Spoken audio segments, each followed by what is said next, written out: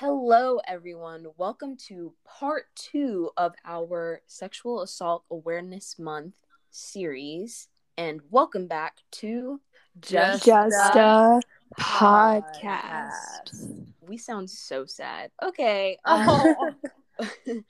This is part 2, as I just said, and we're going to be going over listener questions. We asked you answered with a question, and now we're going to answer those questions with those officials that we had last week, as well as give some tips on how to stay safe and sort of make sure that y'all's tips to us are as good as they should be. Definitely tune in to the rest of this episode if this is your first time listening. This is Sexual Assault Awareness Month, and we want to put out a trigger warning if any of this information may make you uncomfortable or bring you to a negative place.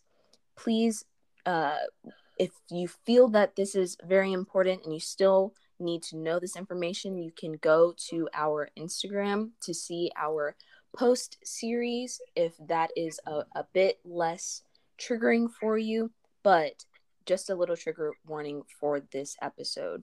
But now we're going to get right into it with all of our guests.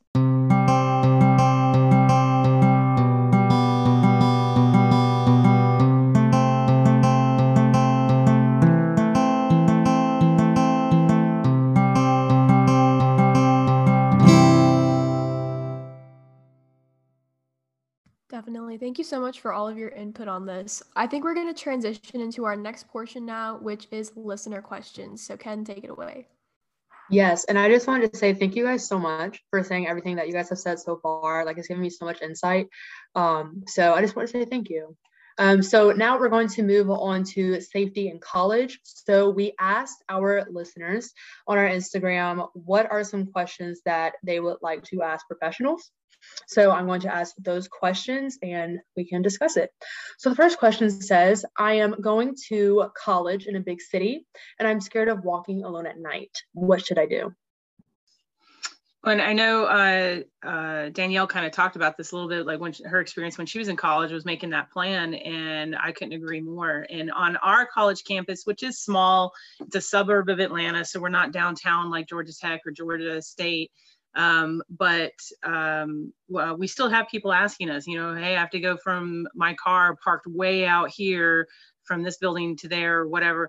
And for us, we recommend the same thing. Find a group of people that's in that class and walk with them.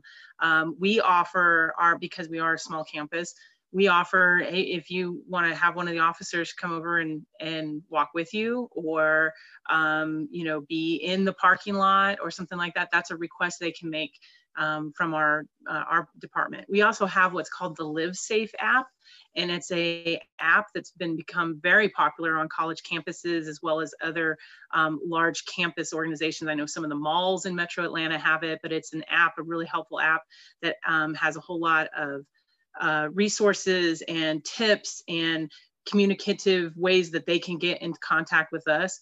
But one of those features is a virtual walking app, and they can hit that, have their friends tagged to it or family saying, hey, I'm walking from here to here. And it has a GPS monitor, so we know where that phone's at. And it's just one of those little extra tools, tech tools that students can use. On larger campuses, they'll have the little blue light phones sporadically through campus that are the little emergency contact phones that go directly to the police departments. But have a planned route. Know where you're walking. Is it well lit? Is there a lot of people on the road? Is it in a business district or residential? What are the physical dangers you may be facing in that particular area, and then just have a plan for it. And just knowing yourself and your limits. And if you're leaving the library super late because you were studying way too long and stuff, is it, instead of walking, is it worth a couple bucks to call an Uber and have them take you back? Or can you call somebody and have them virtually watch you on one of these apps or that sort of thing? But just knowing yourself and your limits and being prepared for it, and just, again, having that physical self-awareness of your surroundings. Get the headphones out of your ears, your phone out of your face, and be aware of your surroundings. That's a great tip, to have someone virtually watch you. That's really great. Do you think that those tips resound for all times of the day? And like, should there never really be a time that you walk alone on campus? I think it's, people think about it more at night because night is dark and night scary. But there are certainly times where people can be victimized from crimes in broad daylight. Absolutely. And especially, in the larger cities or that sort of thing. There's, armed robberies, assaults, pedestrian accidents, all those kind of things happen in the middle of the day as well. So certainly being more aware of your surroundings for me applies any time of the day. Just typically more people worry about it more at night because that's just what is kind of ingrained in us, is bad things happen in the dark. So, but I would definitely, if you are nervous about walking from one portion of the campus to another, or that mile-long walk, to the building that's, located, further away from campus, again, just having that a plan in your mind of what am I going to do, and how can I get from one point A to point B safely, as safe as you can. Yeah, I don't work on a college campus, and so I only got anecdotal tips, but just in general, from again, situational awareness, echoing everything that Lieutenant talked about, 100% utilizing the resources and technology that is offered to you. But then just another tip, vary your routes. You know what I mean? If it's your schedule, and when I was reviewing these questions, like in general, how do we be safe walking at night? Or is it you have Monday, Wednesday, Friday, your lab class gets out at 9:45 every day? Is that your general schedule? Like, that you'll be walking at night every night. So if that's the case, vary your routes. Don't go back to your dorm the same way every time. Oh yeah, a buddy for sure, always great. Like Detective Reed had said, make a friend. Don't be scared to talk to people. It's incredible. It's a gift that we have to be in community, but also just one of those things. Take different routes so that you're not like somebody that, again, like can be watched and can be tracked. And then that way, that's just additional ways to help limit yourself as a victim. Great. Okay, so we can move on to the next question. It says, I am concerned about dorming as a trans guy. I am still unsure of my school's rules, and I plan to ask my school. I constantly fear for my safety, even though I'm going to a northern city. And then we put under that LGBTQ plus safety tips. And Milan, you wrote some things under here, so I'm not sure if you want to say it now or afterwards. You can say it afterwards. No worries. All right. That's a very hard question to answer because of the school that we don't know if that person's going to attend. The very truth is, as a society, we're doing a much better job of understanding the trans lifestyle and pronouns and how to receive and respect and love that specific community. I can't say I have an answer for that person because of the school situation. But what I could say is definitely ask the school what plans do they have to be able to protect things like that. What are the dorm plans? What are the various things that they put into place? Because they're supposed to. And if they say that they don't, then that's a problem in of itself and should be reported. But every school is supposed to, from high school on up, to be very honest with you, is supposed to have a plan in regards to how to keep individuals safe, not just safe physically, but safe emotionally and also confidentially.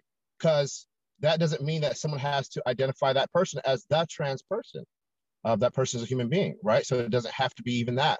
So I would just say definitely identify those different things. Find safe people and find a safe community. That's my number one. That would be my number one advice. Find safe people, find a safe community that you can be open to, that you can share your heart and people will share their heart with you, that they support you for who you are.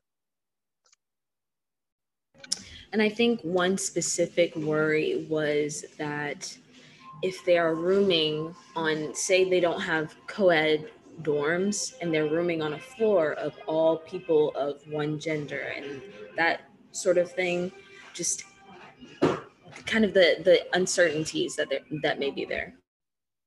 And I would tell that individual to make sure that person's dorming it where they feel safe as well, because that could be feel like an unsafe thing if you're born biologically one way, and then in your heart you know you're something else, and what other people see and how they react, and for your own protection. So safety is going to be huge for this individual to say, I feel comfortable here. And if you do not feel comfortable, then find somewhere where you do, because your safety emotionally, physically, and spiritually is the most important. So to piggyback off of that, I think going back to the idea of boundaries is such an important thing to keep in mind here.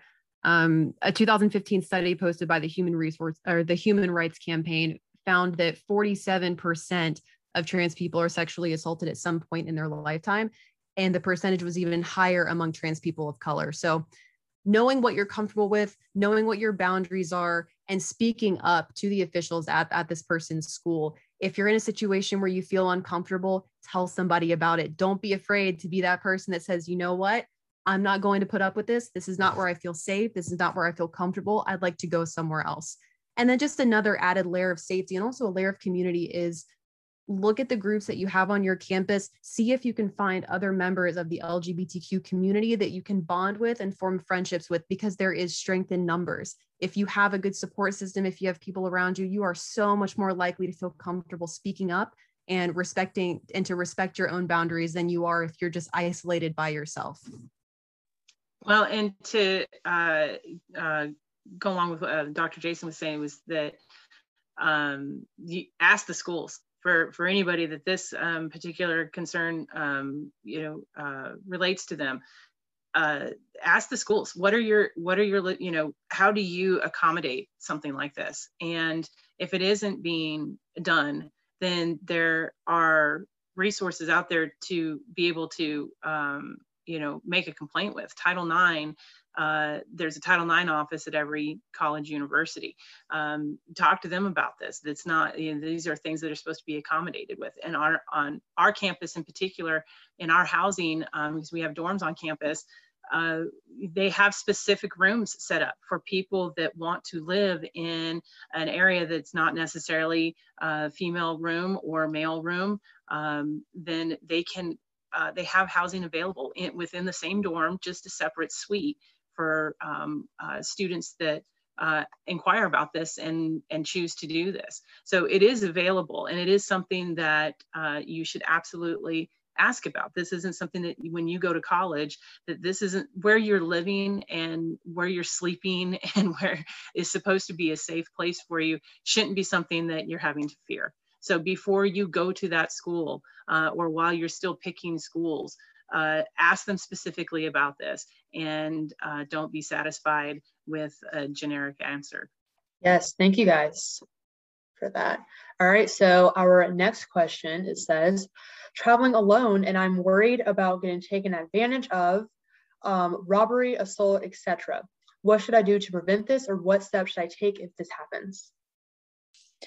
So I think we've really done a good job about talking about situational awareness and making plans.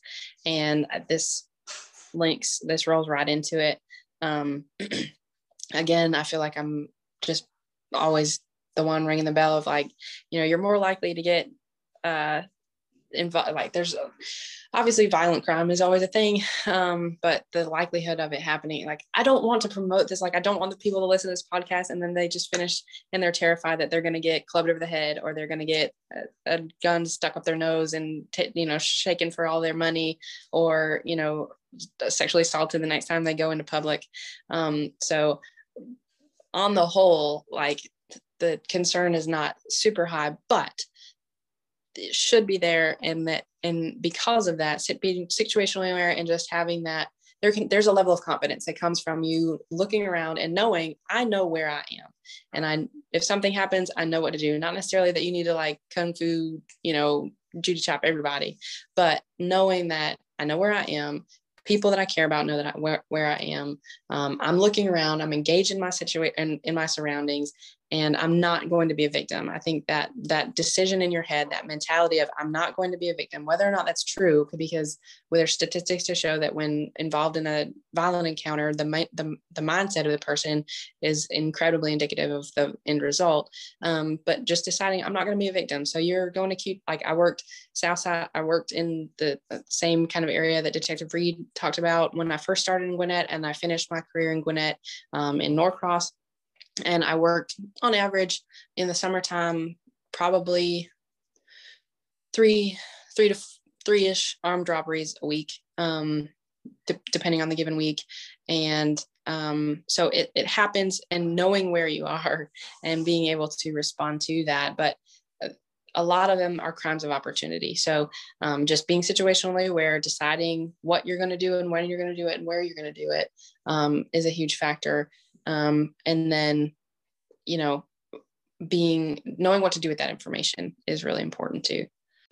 And for students that are getting ready to go to college, the crime statistics for those campuses is available and can be looked up so that you can make an informed decision about where you're going to go.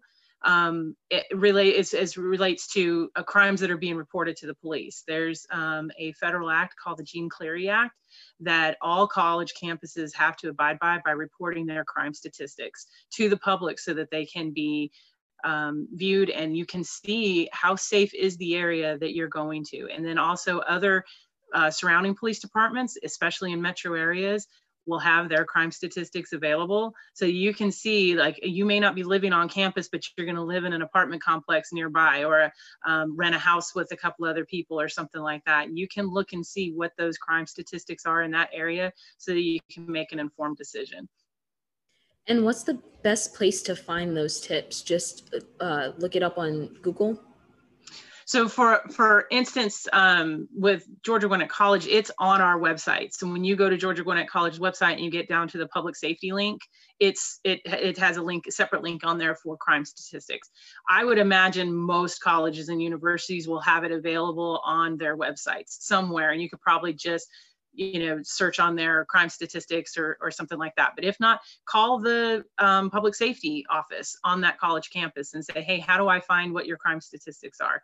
And they can give you a link, somewhere where it's been published.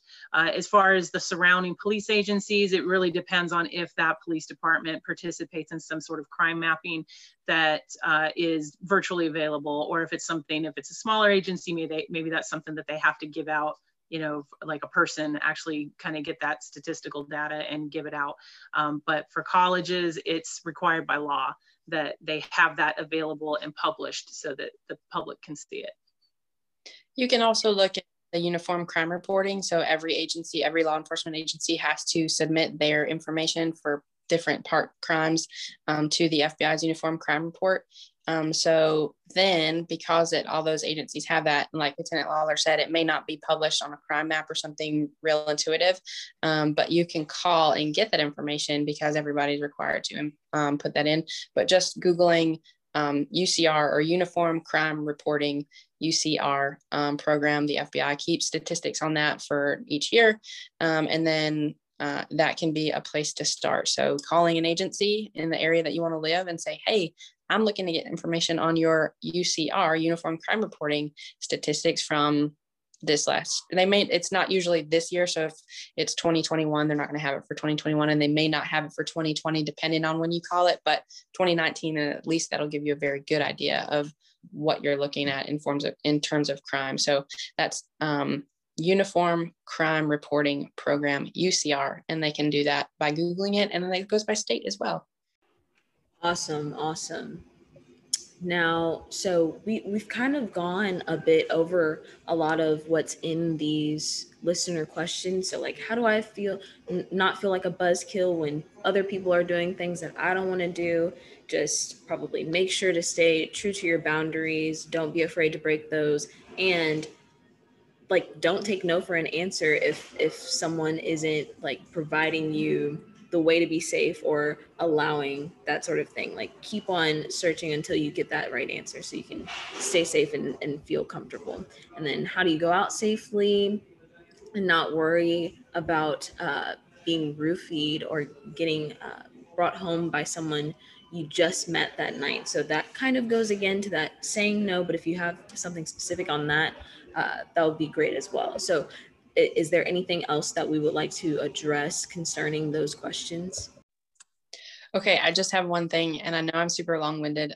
That's part of my problem. It's beneficial for me in interviews, but it's not necessarily when I'm teaching. So just real quickly for this, yeah, I love what you said about staying true to yourself in terms of, not being a buzzkill or whatever. And I mean, really, if like your friends are going to be like super down on you for being like, no, I don't want to get blackout drunk, like get better friends, really, if we're honest. But no judgment, but just be safe. But this specific question is something because that's very close to home for me. Being an SVU detective, I have victims who are true victims. That's a weird definition. And then I have victims who make outcries, right? And so in Georgia, making a false report is a crime. And a lot of these negative stigma against women who make reports of sexual assault and stuff like that are like, oh, she lied, or like, oh, she's just doing it to get attention, or oh, she's just a whore, and now she's like sad that people think that. That never the case, like never something that I want to propagate. But I do want to say, roofies.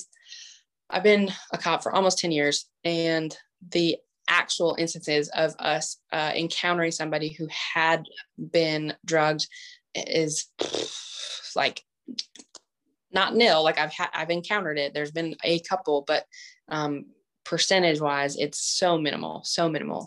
However, and I speak with specifically roofies because there's several questions in this that use that word, but more often what I see is victims roofie themselves with what they put into their bodies. So alcohol is absolutely a drug. Alcohol is just as inhibitive for function as a roofie. It just looks different and takes a different amount of time. And most often, it's us doing it to ourselves. And so obviously being safe with that. Also just kind of jumping down with, somebody orders a drink, ask them to drink it first. You're more likely to get the flu or the coronavirus from drinking after somebody than having them drink it first and then have them prove that it's not drugged. So germs are icky, and please don't do that. But my point here is, especially looking at this situation from a victimology perspective, there is a difference between a sexual encounter that happens while inebriated. So there's a difference in consent to a sexual encounter that you later regret versus while you were drunk versus having a sexual encounter that you were too drunk to consent to. So regret is different than lack of consent.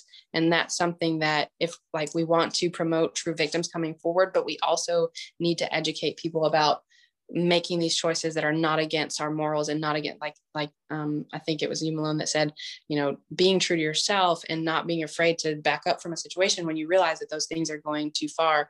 Because when we get into a situation where people start using law enforcement or using allegations of sexual assault as responses to regret, it's no good for anybody. And honestly, I think part of it, it takes away from the victims who are true victims, because then you have all of this doubt that's propagated from, not only in the law enforcement perspective, but societally, culturally, but it's also a huge thing for the alleged perpetrator, to man or woman, to be accused of this.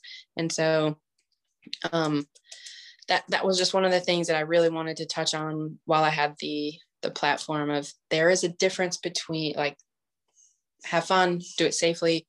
Remember that there's a difference between sexual encounters that you're not able to consent to and that are criminal versus sexual encounters that you did consent to and then you later regret. And even though alcohol was involved, waking up the next day and regretting it is different than it happening against your will.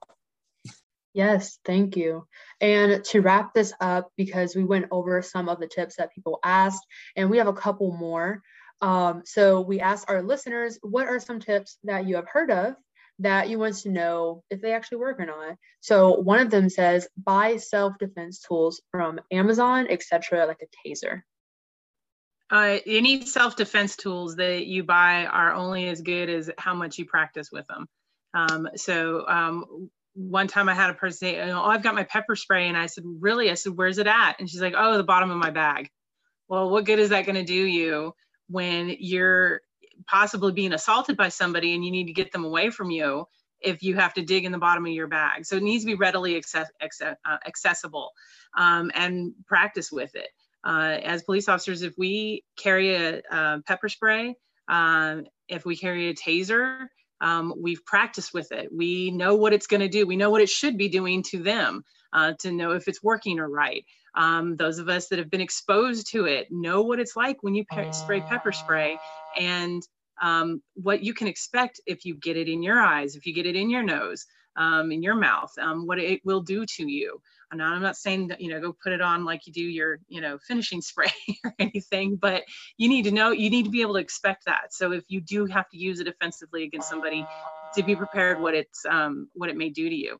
And same goes with a commercially made taser. They are allowed on some college campuses. We allow them. You need to check with the school to see whether or not you're allowed to have those types of things on college campus before you come, so you don't get in any kind of trouble for having them.